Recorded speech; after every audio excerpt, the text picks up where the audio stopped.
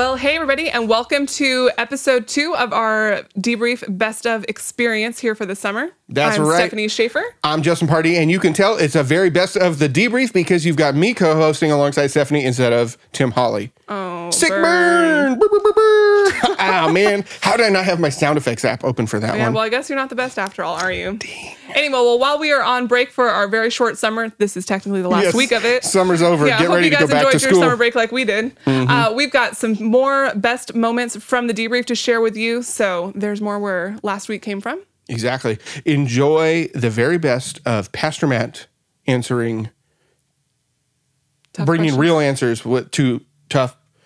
Bringing real answers to tough questions from the Bible. Yeah. From your friends here at This is Church. definitely the second best opener of the best of I'd say openers. last week's far better. Like this one probably won't ever make the best of anything. Yeah. So maybe we'll get Tim on the next one. Okay, so this question comes from Tina, who says, and this is really awesome. Obviously, she was listening and thinking hard during your sermon this last weekend. How do you tell the difference between stress and pressure that God uses to change direction in your life from just normal stress that incurs while you're in the place God wants you?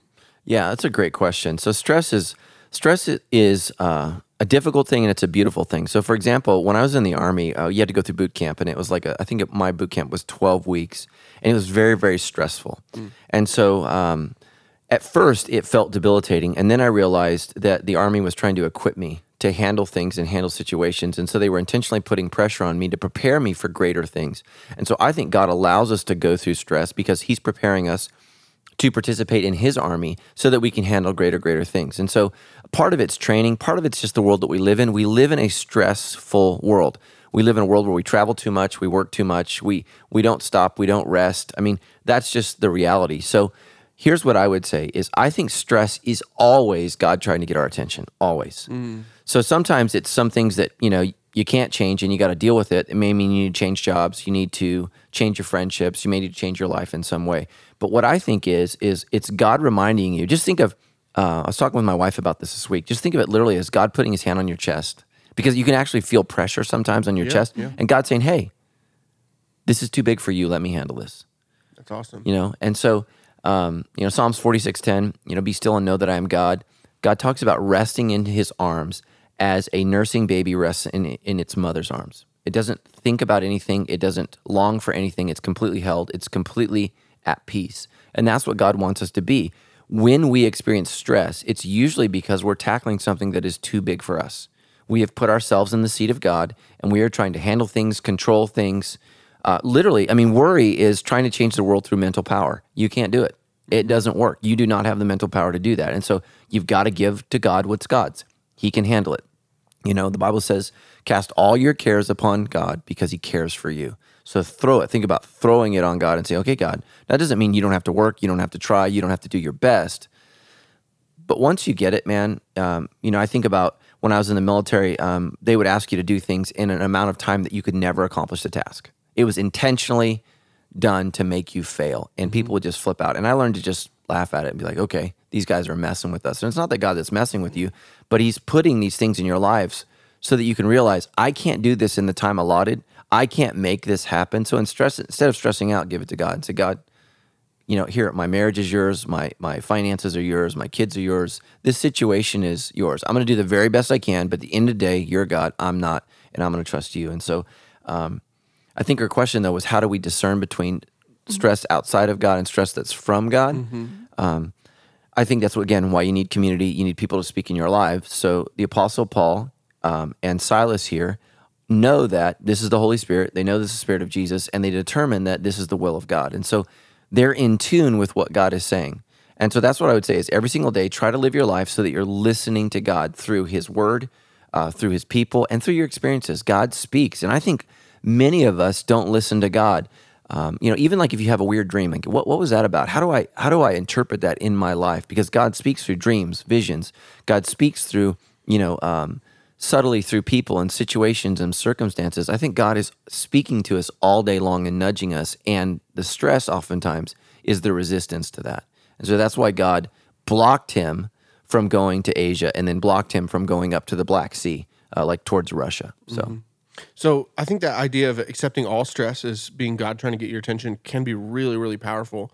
There's all kinds of different ways that could occur, whether it's somebody at work dealing with challenging projects, tasks, or even relationships, or some student with new material or homework or a project that's hard for them, or even parents and kids and those relationships. If I were to accept that really anytime I'm feeling stressed out, that it's God trying to get my attention, what would you say? Like, do I just pause briefly and pray in that moment? What's the best response in that situation? Yeah, I think exactly. Psalms 46:10, stop, slow down, and rest. And you've got to interject times to spend alone where you're doing nothing and you're focused on God. That's the rule of the Sabbath. You've got to make sure you do that, because if you don't, life catches up. We were not made to go, go, go, go, go. We have to stop. Sooner or later, if we don't stop, we don't rest, God will actually stop us through our physical bodies. We get sick, our bodies don't work. You need to slow yourself down or your body will slow yourself down. So I would just say stop, take a deep breath, literally breathe in, and then breathe out and say, God, you're in control. I'm going to hand this to you. This week in church, I don't think I said it at every service, but one of my favorite verses is Colossians 3:15 that says, let the peace that comes from Christ control your thoughts. So like when I go do yoga, I don't do the whole namaste thing. I don't say all their Hindu prayers and chants. I do Colossians 3:15. Let the peace that comes from Christ control my thoughts. And then if you summarize that verse really quickly, it's and be grateful. So just let God control my thoughts and I'm going to be grateful for what I have. And so much of it's just learning to stop, pause, breathe, and pray. And the effects are profound. Even people who don't believe in God, scientists measure this in people. It's profound. When we stop, we pause, and we think about God, and we recognize that He's in control, this gives people great power. And so it's interesting that non-Christians recognize the strength of that, and oftentimes as Christians, we completely forget it. Mm-hmm. So stop, listen, and just say, okay, God, I'm feeling stressed right now. Why is that? Because I put myself in the seat of God. I'm trying to control this, understand this, manipulate this, move this, make all of these things happen. And the truth is, we're not God. And you can't control life. You can do your very best. You can work your very hardest. But things happen. All right. In your message this weekend, you also mentioned 1 John 3:20 when talking about not relying on our emotions for our happiness. The verse says, even if we feel guilty, God is greater than our feelings and He knows everything. Matt sent in a question and asked, I've always been under the impression that God does not give us guilt, but that guilt comes from the enemy. A recent Bible study I picked up stated that God does in fact give us guilt. Is this true? And how do we know what is guilt and what is conviction? Yeah. So again, I also said in our message that many of us are way more American than we are Christian. And so here is the problem with modern Christian books, modern Christian talks. Basically anything on Oprah's show, don't listen, because what Oprah is promoting is American spirituality, which leads to hell. That's the reality. And so every author that comes on her show, almost without exception, would say guilt and shame are bad. That's okay. We need to feel those things when we need to feel them. Mm-hmm. So the issue is not we should never feel shame or guilt. The issue is there are some things that we do that we need to feel shame and guilt for. So here's the beauty, and this is what John is saying. Yeah, there's some things that I feel guilty for, and so I need to feel guilty for them unless I've confessed them, I've repented of them, and I have brought them to God and to someone else. Once I've done that, I no longer feel guilty because God is greater than my feelings. So the residual effects of my sin still may be lingering in my heart, but God has forgiven me. And let me just say this to Christians. There were some things that I carried in my life for 10 years. Some of the things that I did in college. And I went to counseling when I had my emotional, mental breakdown, whatever you want to call it, my mid-30s. I went to a counselor. And I like that guy. I said, do I need to go back to every person and confess all these things? And he's like, did you confess it to God? I said, yes. He said, have you confessed it to others? I said, yes. And he says, no, you're done. So my feelings of guilt, and this is what religion does. Religion will never set us free from guilt. So I need to feel guilt temporarily. If I do something wrong, that's conviction. But here's the thing is, conviction is alleviated by confession. Okay? Yes. I'll say it again. Conviction is alleviated by confession. So once I've confessed, if I still feel guilty, it's demonic. Wow. It's of the devil. So guilt prior to confession is conviction, right? So God's not going to let me go until I confess it. He's going to continue to convict me. I feel convicted in my own sermons. It's weird, man. Dude, in the middle of words coming out of my mouth. Like? Yeah, the Holy Spirit is like, that's a good sermon. Someone should live that. I'm like, oh, boom. So I need to confess that, right? Mm-hmm. So a couple of months ago, my wife asked me if I looked at something on the internet, and I said no. Totally lied to her, was my instant reaction. She's like, okay, she went to sleep all night long. I could not sleep all night long because I felt guilt. Why? I was guilty. I was guilty. I should have felt like crap all night long. And if you don't feel guilty for sin, one of two things, you're not a Christian, or you're so far from God, man, you have seared the Spirit's influence in your life. Yeah. And so, people who don't feel guilty don't know God.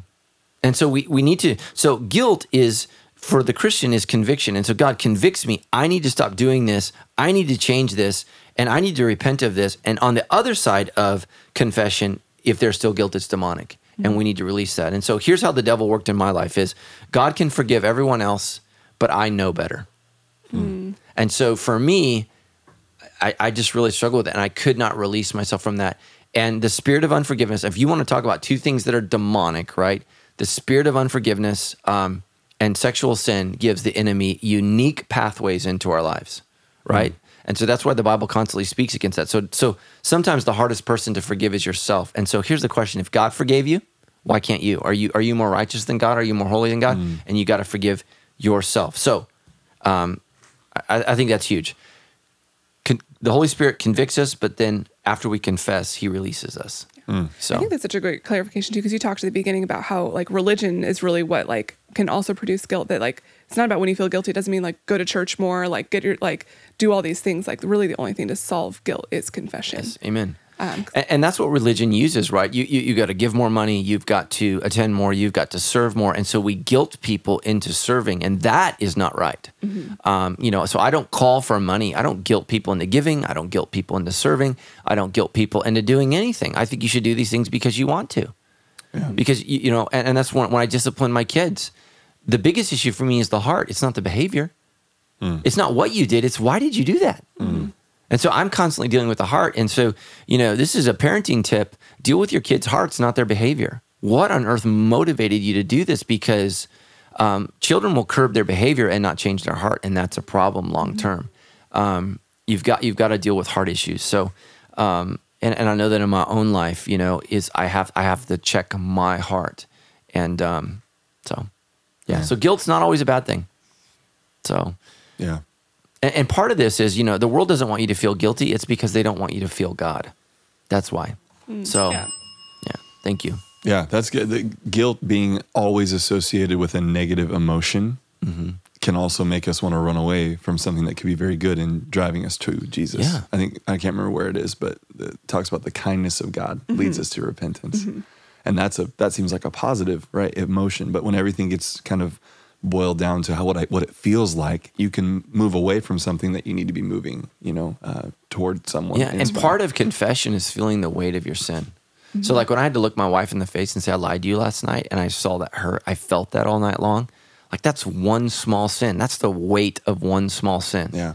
And I need to feel that. And so, that's why, when someone does confess to us, we shouldn't minimize their confession. We need to let them feel the weight of their sin. And this is why we need to confess one to another, because we don't have to look God in the face, but we do look each other in the face. Wow. And it's embarrassing. And man, I've had to do it, and I will do it again. And I tell you, it serves as quite a deterrent for sin when you realize, okay, if I do this, not only am I going to sin, but I'm going to have to seek repentance. I'm going to have to look somebody in the face and say, I did this. We just need to be really, really, really good at confession. So. Yeah, so Luke 17 starts off with a warning from Jesus, especially verse 2. He says, "It would be better to be thrown into the sea with a millstone hung around your neck than to cause one of these little ones to fall into sin." When you got to this verse in your message this weekend, you took a moment to speak directly to the people who'd been abused as children.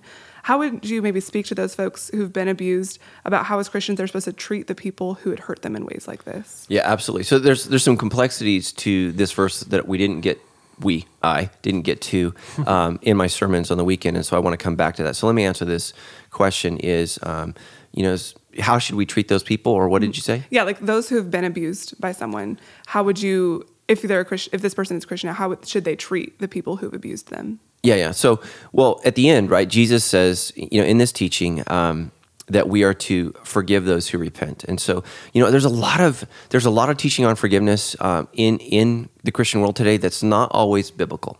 So the clear teaching of Jesus on the issue of forgiveness is that we are mandated to forgive those who repent in the same way that God forgives us. How does God forgive us?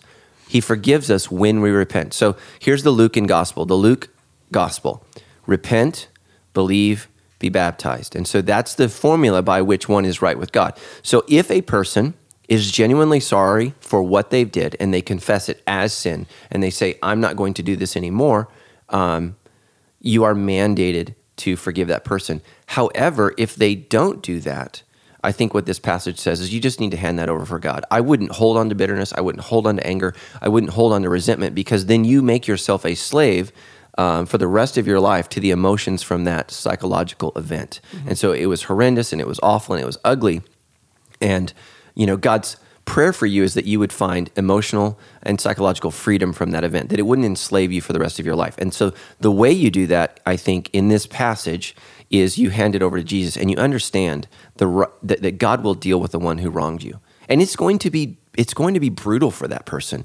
And ultimately, that's why we want to pray for those who've wounded us and pray for those who persecuted us, because what they did to us will be nothing in comparison to what ultimately happens to them forever. So that the wrath that they're awaiting is far beyond anything that could ever happen to us. And it doesn't mean that what God is going to do to them is wrong. It means it's going to be forever. Judgment is going to be forever. And so the heart for us is to pray for that person to get right with God, because that's the heart for all of us.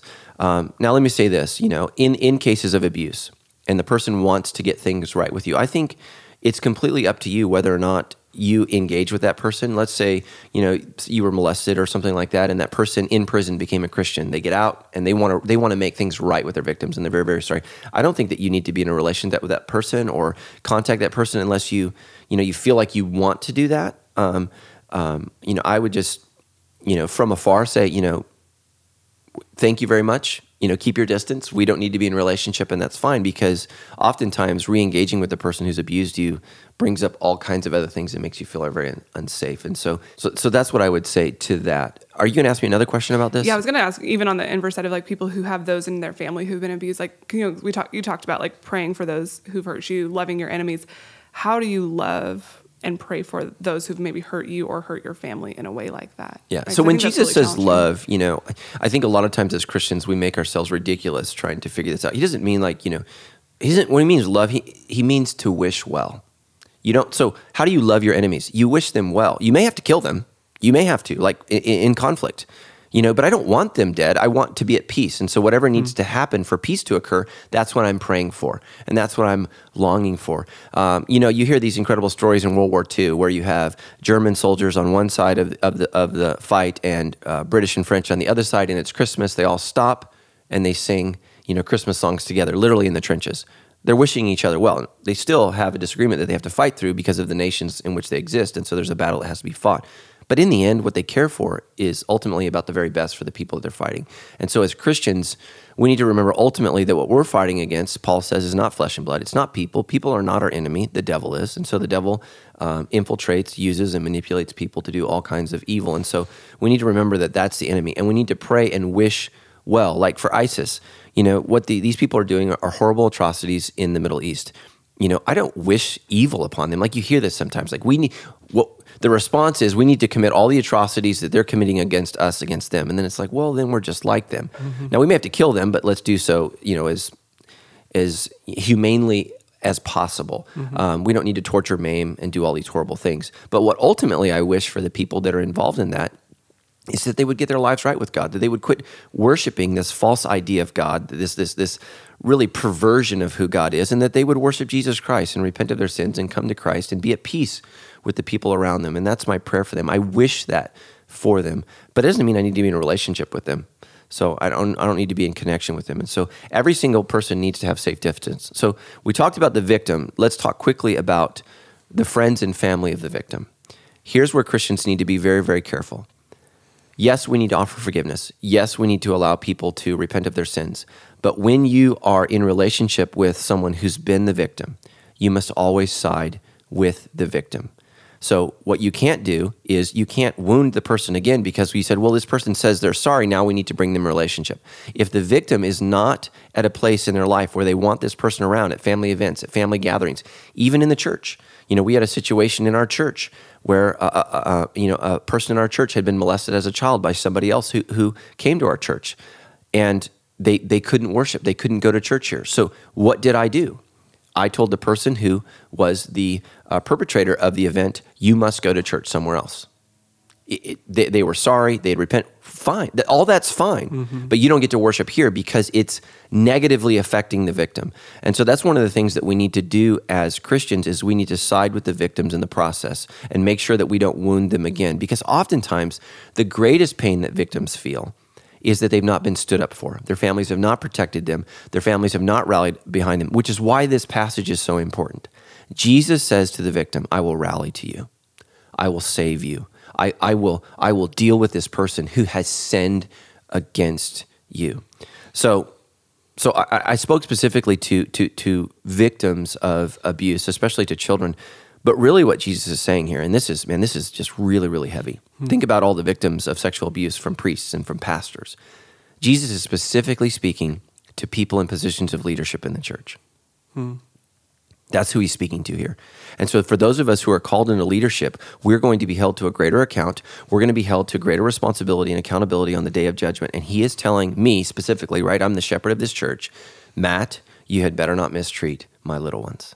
The people who trust you, the people who listen to you, the people who follow you as you follow me, you need to be very, very careful in your leadership. And so really it's an admonition to, a word of warning to those of us who are in leadership. We've got to treat little ones, children specifically, but new people in the faith, new believers in the faith, don't manipulate them, don't abuse them, don't mislead them, because God is going to hold us accountable. And you think about all the leaders who lead for themselves, who manipulate, who twist the truth, who turn churches into their own kingdoms, for their own needs. All of those people will be dealt with. Go back to Luke 12, when he returns, and remember what he says? He tears the one servant who abused the sheep. Yeah. He tears them to pieces. And so it's the same teaching over and over again. Nancy wrote in and said, I have a follow-up question from episode 58 where you explained that marriage is ultimately a picture of our relationship with God. And she asked, what about in the case of a divorce? My husband and I have been married for 7 years. This is his second marriage and my first. His ex-wife had asked for the divorce for different issues, and one being infidelity on both parts. Although she was remarried when my husband and I met, I struggle with the verses saying that marrying a divorced person is adultery. Am I committing adultery? If so, how do we repent and be forgiven for not knowing better prior to making our new covenant? Yeah, man. What was her name? Nancy. All right. So everybody, if you're driving in your car, maybe pull over because this is going to be rough. I love you. I don't want to condemn anyone. I don't want to be super hypercritical. Here's the reality. You can't un-one what God has made one. That's the problem. You can't un-one what God has made one. And so when you get married, the two shall become one flesh. Okay. That's the problem. So now how do we live in that reality that something has been made one and now legally, physically, emotionally, they're not one? It's a challenge. It's a sin. And so here's what I would say is you can't go back and fix it. There's no way to go back and fix that. Yes, it was a sin, and I would confess that to God, and I would say I was wrong. I didn't know better. I was in ignorance. Or if you knew better, you got to confess that part. And you got to say, God, I knew what was right, and I chose my own heart. I chose my own desires anyways. And it's so important that you own. Remember, Jesus takes Peter to the charcoal fire. You got to go back to the charcoal fire, and you got to say, so A, I was ignorant. I didn't know. Or B, I knew, and I didn't care. And you got to be real if you want God to heal you. So here's the good news. It's just like the issue of abortion. How do you fix that? Right. Because we have a dead kid. We can't go back and fix that. So here's the good news. we have the blood of Jesus Christ that cleanses us from all unrighteousness. And that's why, you guys, I get so discouraged when I look at the lack of intensity for worship on weekends. Christians have no idea what they've been forgiven for. No idea. And, divorce is a serious issue for God. It's something that is socially acceptable. And it has led to all kinds of problems. I can tell you that my wife and I have been on the verge of divorce several times. And by the grace of God, not because I'm better than you, not because I'm wiser, smarter, love Jesus more than you, by the grace of God, we've been able to make it work out, and we are grateful. Marriage is precious. It is honorable, and we need to understand. And the Bible says in Hebrews chapter 13, God will judge those who dishonor the marriage bed. So how do you avoid that? You repent. And you say, God, I sinned by marrying a divorced person, or I sinned by getting a divorce, either out of ignorance or with intentionality. And it's important that you own the truth. Don't lie to God. And if you are sincere in your repentance, God will forgive you. 1 John 1:9. If we confess our sins to God, he is faithful and just to cleanse us of all unrighteousness. And divorce is unrighteousness. And again, I just leveled half our church. So don't think I don't know that. I love you. I care for you. I'm not here to beat you down, but my job is to tell you the truth. And sometimes the truth knocks you down before it sets you free. And that's the reality. And we need to quit acting like there's no consequence for divorce. Look, divorce affects us spiritually. You can't unone what God wants. It affects us. It affects our kids. Every single kid, every single child is affected by the separation of mom and dad. It affects them. Most of you didn't have a dad. Some of you didn't have a mom. It affects us. It is leveling and killing our society. And that's just a reality. So what do? You can't beat yourself up forever. You got to go to the cross. You got to go to the cross. There's a reason that cross is bloody. There's a reason that cross is brutal. And that's because Jesus had to pay the price for your sin and my sin on that cross. And, man, my heart goes out to you if you're divorced or you've married somebody who's divorced. You can't unone what God made one. You can't tear apart. That's why the Bible says, let no man tear apart. And the reason they said that is because, women couldn't demand divorce except in extraordinarily odd circumstances. It was something very, very odd and very, very rare. But men were the one that left women. And, God wants us to be in monogamous, lifelong heterosexual relationships. And we throw away relationships way too quickly. So here's what you do. You can't fix the old relationship. So you've got to make sure this new relationship is dedicated to God. And the best way to do that is to repent from your sin, from the last relationship, and start working on the new one and saying, okay, I've got to make this work, because you can't go back. You just can't. And some sins, you can't fix, like abortion. You can't fix that. So what you need to have fixed is your heart and your soul. And you need to ask God to forgive you of your sin. And man, when we come in and we worship and we praise Jesus, your hands should be up, your tears should be flowing, and you should be grateful because Jesus Christ set you free from your guilt if you confess your sins to him. So I think that's absolutely important for us to do that. So great question. Yeah, some of you guys probably need to go back and push rewind and listen to that a couple one or two times, but just to make sure you didn't miss it. Pastor Matt really challenged you to confess and come forward. So hope if you're already in a community group, that's your great context. If you're not, man, when you come to church this weekend, please come forward after service and pray with one of our ministers or pastors who are there. That's a great place to get started. Okay, and let me say this. Sometimes, though, marriages are so toxic and so dangerous, the church has to push for divorce. So it's not that you can't ever get divorced. It's even when you have grounds for divorce, it's still sin. It's still a tearing apart. Right. There still is a ripping of what was made one by God, and it's our words and so. But sometimes you have to do that for the safety of children, for the safety of yourself. But it's still an ugly thing. It's a terrible thing. It's the ripping of two souls that were joined together by God. And so, again, sometimes I advocate divorce. I just did a couple weeks ago, in a situation where a woman was in a very, very dangerous place. And the husband was, man, I don't know, man, maybe a serial killer. The guy was just creepy, scared me to death. The guy was very, very scary. So, in those situations, I mean, I was afraid for my safety talking to him. I'm like, okay, you got to get out of here.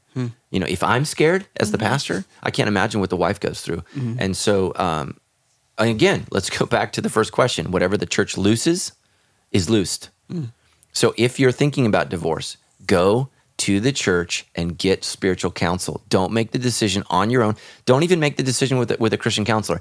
Any real Christian counselor that is a real Christian will encourage you to talk to your church leadership before you make that decision. They will encourage you to bring in church counsel.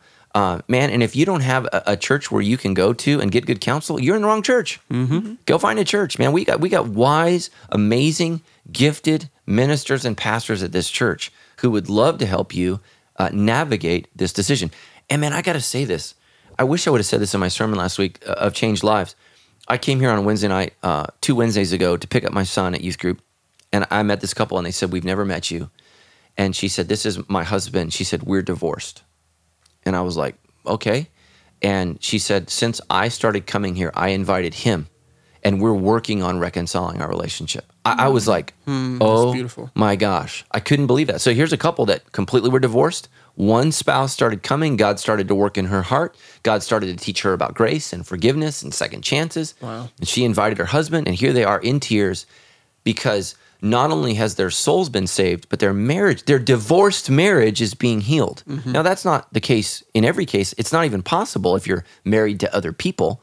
But man, that's awesome. And I got to see what God was doing, so that was pretty cool. So cool. Yeah, I feel like it got a little heavy there. But guys, my job is to tell you the truth. Not what you want to hear, but what you need to hear. Because we are all going to stand before God one day. And we need to be ready. We need to be ready. We'll give an account for our decisions. And I want you to be ready. And it's my job to tell you the truth. So I love you. I love you all. So John writes, in Sunday's sermon, you talked about how gaining wisdom is learned by studying the Bible and knowing how and when to apply it. I've struggled my whole life with ADD and find it difficult to read and then being able to extract information in the future from what I've read. I've been relying on what I learned from Sandal's sermons, small group, and recently listening to the Debrief. You've mentioned how you struggle with ADD, Pastor Matt, and was hoping you could provide some insight on how I could better study and learn God's Word. I thought about squirrels 3 times in the middle of that question. Yeah. Yes. Well, what I would say is do what you're doing. So don't make yourself feel guilty. All of us learn differently. Some of us learn kinesthetically through experiencing things. Some of us are auditory learners. We learn from listening, and others can learn in a traditional way. And so what I would say is keep doing what you're doing. Keep listening. Because there's nothing wrong with that. There's no shame in that. God has designed us all differently. And so don't torture yourself trying to be something you're not in terms of how God has created you to learn. So keep doing everything that you're doing. Listen to everything you can, and I think you're going to grow. Because if you're like me, I learn when I learn something audibly or somebody is sharing something, I never forget it. But when I was younger, especially, and I had to read it, I would struggle with comprehension, which is reading and then being able to retain that information and tell somebody about what you've read in an informational way. So keep doing what you're doing. I've gone through a lot of counseling for ADD, specific training that literally helped me with my focusing, but that was expensive and tedious and not always fun. So keep doing what you're doing, and praise God that you have a desire to know God, and God will meet you where you are. So you guys have already alluded to hardships and things like that came up in your marriage. Yes. Let's talk about that. What have been some of the hardest times for you guys? Well, right off the bat, we got pregnant. We had no money, no jobs. We didn't like each other. All right. No big deal. Yeah. No, but I don't know if you want me to share this. They can edit this out. But the hardest time was Tammy got on some birth control in the 90s called Depo, which they have now found out makes women crazy. We found that out years ago. We discovered that when my wife was levitating 5 feet in the air, like summoning the demons from the deep. I was like, what is going on? So it was crazy. I mean, like they don't give that, or at least in that form, to women anymore, because it literally, women like killed their husbands and stuff on that stuff. It was crazy. I almost killed Matt. That's crazy. So, those were hard times. The hardest times for us, and again, go back to we never had a conversation about, okay, you want to be a stay-at-home mom. We never talked about that one time. So we got married. I'm going to plant a church. I make no money. The church, literally the finances sucked so bad. And Tammy actually made more money than me for the first 4 years of our marriage. It wasn't even close. So she thought I was lazy. She thought I didn't care, all of these things. Well, I was going to work all day, every day, and then coming home, and we had 2 babies because I could not get pregnant. Yeah. Apparently. I married Fertile Myrtle, dude. You look at her. She got pregnant. I got pregnant on birth control. Yeah, on depot. So, yeah. That was crazy, and it didn't work. So there was that. It was a double negative. So, I think those were the hardest times. And so, the ministry component adds something that nobody else feels. So my marriage not only affects my relationship qualities, but also my employment. Yeah. And so that's like, and if you're a married couple that's in ministry, you just have to understand the double whammy that's on the person that's in ministry, because they can lose their job. I mean, it's not just, oh, my marriage broke up, but now I can't pay the rent and I can't eat. The stakes are so much higher. And so for us, it was just so difficult. And, through that process, through those difficulties, through those fights, we just were real with each other. And the biggest fight, we ever got in, I remember, I don't remember what happened. I think we had gone to take Christmas pictures, which are dangerous. So, the kids were terrible. The fights on Christmas picture The kids day. were terrible. They were awful. They don't pose, and you're trying to put out this fake picture of you and your How family. happy you are. And we got in this huge fight. I ended up walking home From Tyler Mall to Woodcrest. I was that mad. So, we got home, and so the fight continued. And at some point, she's locked herself in the bathroom. She's crying. And I'm on the outside of the bathroom yelling, I can't remember what. And I finally, these words came out of my mouth. I'm like, how is it everyone in the world thinks I'm awesome? I said this. This was like a low moment. How is it that everyone in the world thinks I'm awesome, but you don't? And I hear this little whimpering voice. Because nobody knows the real you. And I was just like, So that was a defining moment, I think, for both of us. And it was just like, I kind of went off and prayed, and God, I just really began to learn in that moment, okay, I had knew Luke 9:23, if any man would come after me, let him deny himself, pick up his cross and follow me, which means die to yourself. It was only in that moment where I fully realized, oh, this is what dying to self means like. And we had a great talk, and we began to pursue each other, and just really recommit our relationship. And, God began to answer. The church began to grow. We were able to buy a house. Things happened. God provided. It was absolute miracle for us. I mean, and so, we had financial stress. We had relational stress. We had babies. Then Tammy's dad got sick. He got cancer.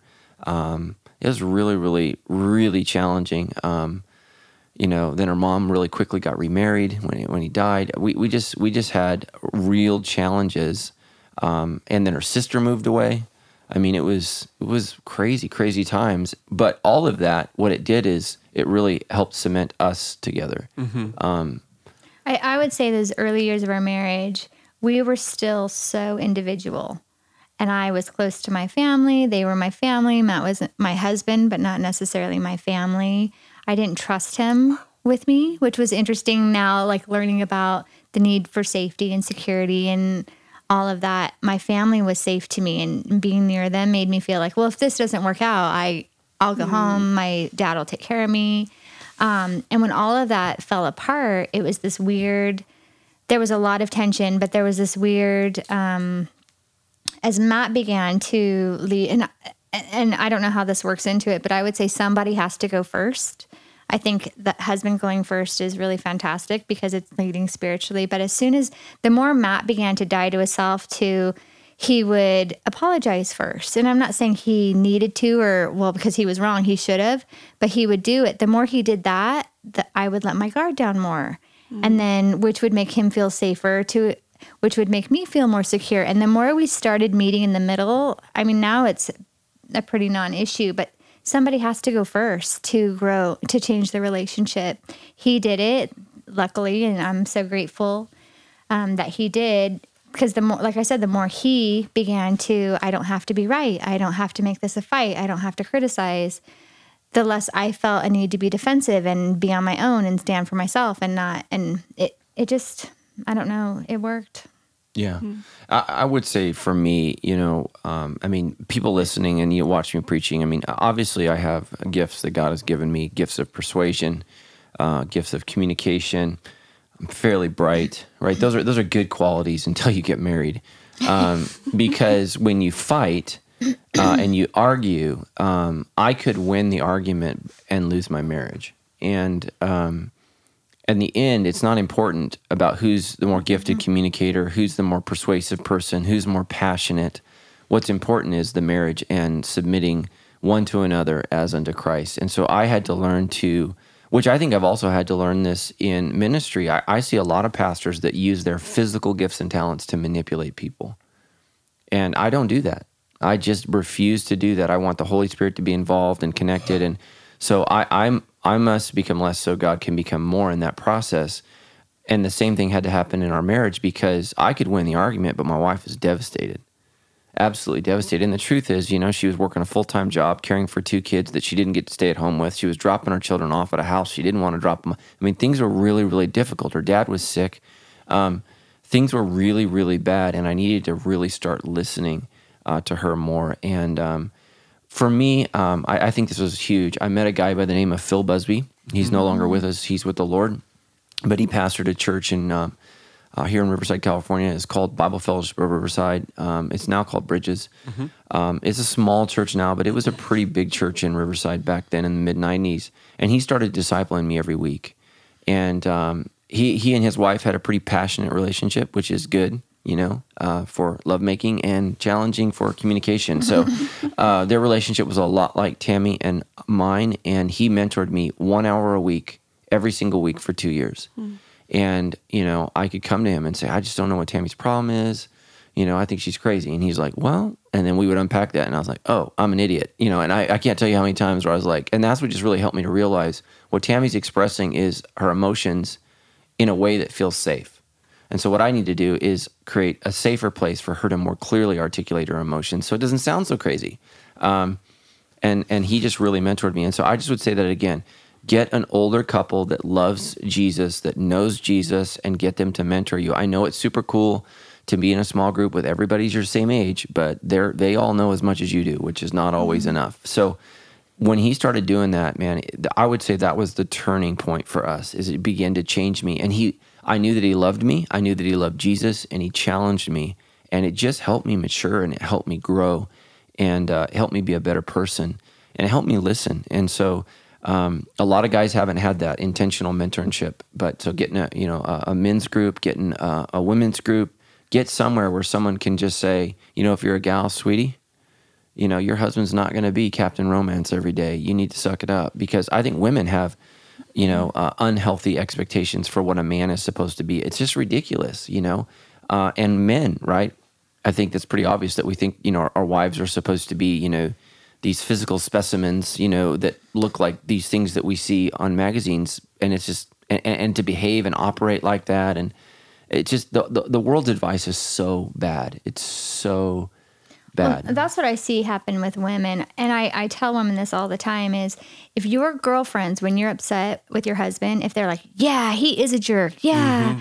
That's bad news, because all that does is flame a fire. You need to have, which, Sandals is birthed on being real and having community, having someone that, because if Matt and I are doing our marriage on our own, when we have done it on our own, there's that secret place in you, that real place where you're going, we shouldn't be together because it's hard. It's not just working. It's not magical. It must be wrong because it's not easy. So that's when most people hit, the eject. When you're in community with other couples that you love, respect, love God, and you're saying, here's our stuff. And they're like, yeah, that's hard. We've done that. And here's how we met. You're like, wow, it's not us, just us. We're not wrong. Maybe this is how it is. Maybe bringing 2 people together is hard. Maybe life can be hard and messy. But if you're left to yourself and you're never being real with other people, you think you're broken. When you get in community and you share your stuff and you're like, oh, other people who are good people who love the Lord have the same kind of things. Like, maybe this is just life, and that's why it's so important to be able to share real things. And it really takes some of the power out of the hard things, and unless you see it's just life, that maybe because it's hard doesn't mean it's wrong or it's broken.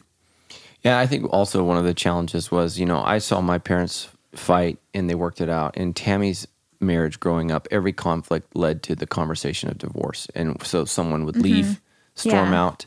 And so that's what she was used to. So whenever we would have disagreements, Tammy's go-to, and this is why it's so important, that eventually you take this self-assessment class that we're going to offer at the church, because who you are as a child and how you survived in your family of origin determines how you're going to operate in your current marriage. And so Tammy's family of origin, people fight, somebody leaves. There's always a cost to disagreements. And so Tammy's a 6. Every fight we had, my fear was this is the beginning of the end. Yeah. And I'll never forget. And I mean, I remember one time in particular, Tammy and I, one of our big struggles was who watches over the finances. So for the first, what did you say, 10 years you did? Yeah. First 10 years. And Tammy's just terrible at, she's just so frightened with money and bills. And there's something about writing a check and money leaving the account that it's like we do this every month. So she's worried. So we went to counseling for 2 years? And finally, the counselor's like, you need to trust Matt with the money. And so in her family, they weren't always clear. Like I remember her dad, he always had his own money. Like he had a little stash. Well, I'm going to pay that for this or that. And so it was just weird. And they had a good relationship, but it was just different. It wasn't the way that I thought it should be, which is weird because now my parents are older and they have their own money, which is weird. Like it wasn't that way when I was a kid. So, we share our finances together. We, everything's together. But the big issue was she had to trust me. She had to trust that I wasn't going to bankrupt us. I wasn't going to screw up or make mistakes. And it's amazing how much that's helped her about not panicking, about money. It's like, okay, we're going to be okay. I mean, it does help that I make more money now. That helps from back then. But, those were just some of the issues that we had to work through. And just know your relationship will have unique challenges. Every relationship does. Your relationship might not have as many challenges as Tammy and I do. We're both... I think very challenging people. I think that's what someone was talking about, and I'm like, I don't know what we could say to do, but I could tell you everything. Don't do it like this. Don't do it like this. Don't do this. So but here we are. Well, there it was, the very best of the debrief, and that concludes our look back down memory lane. Thank you to those of you guys who've been with us from the very beginning. You know what? Right. Hold on. If you are someone who's listened to every single episode of the debrief, I want to do something very special for you. I want to invite you to head on over to iTunes and leave a 5-star review. I was getting so excited, oh my gosh, what are we going to do for them? This is such a good idea. We're going to invite them a 5-star review. But yeah, definitely leave us a 5-star review in iTunes. To them all. Yeah, we want to get more visible there in the iTunes store, and that is a great way to do it. So leave us a review there. We're going to be running a contest all summer, giving away a free piece of... Summer's over, remember? Yeah, okay. Well, the rest of summer... We're running a contest, yeah. We ran a contest. We might still be running a contest, but we're giving away a free piece of Debrief merch to folks who submit a 5-star review in iTunes. We'll be announcing some winners of that on social media, so you won't hear it here on the episodes. You want to make sure you're following us on Instagram and Facebook, and we'll be announcing our winners there. It's a free piece of merch of your choosing, right? Of your choosing. Shirt or sticker. Choose the shirt. Possibilities are endless. Yeah, here, choose folks. The shirt. It's got a higher value on the resale market.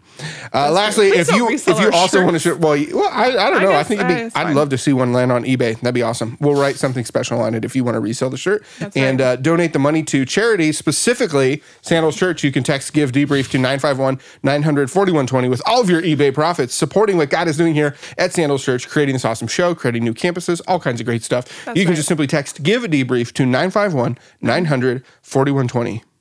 That's right. There it is. The very best of the debrief. We'll see you back next week with brand new live episodes with our good old pal, Pastor Matt Brown, bringing real answers to your tough questions from the Bible. That's right. Yes.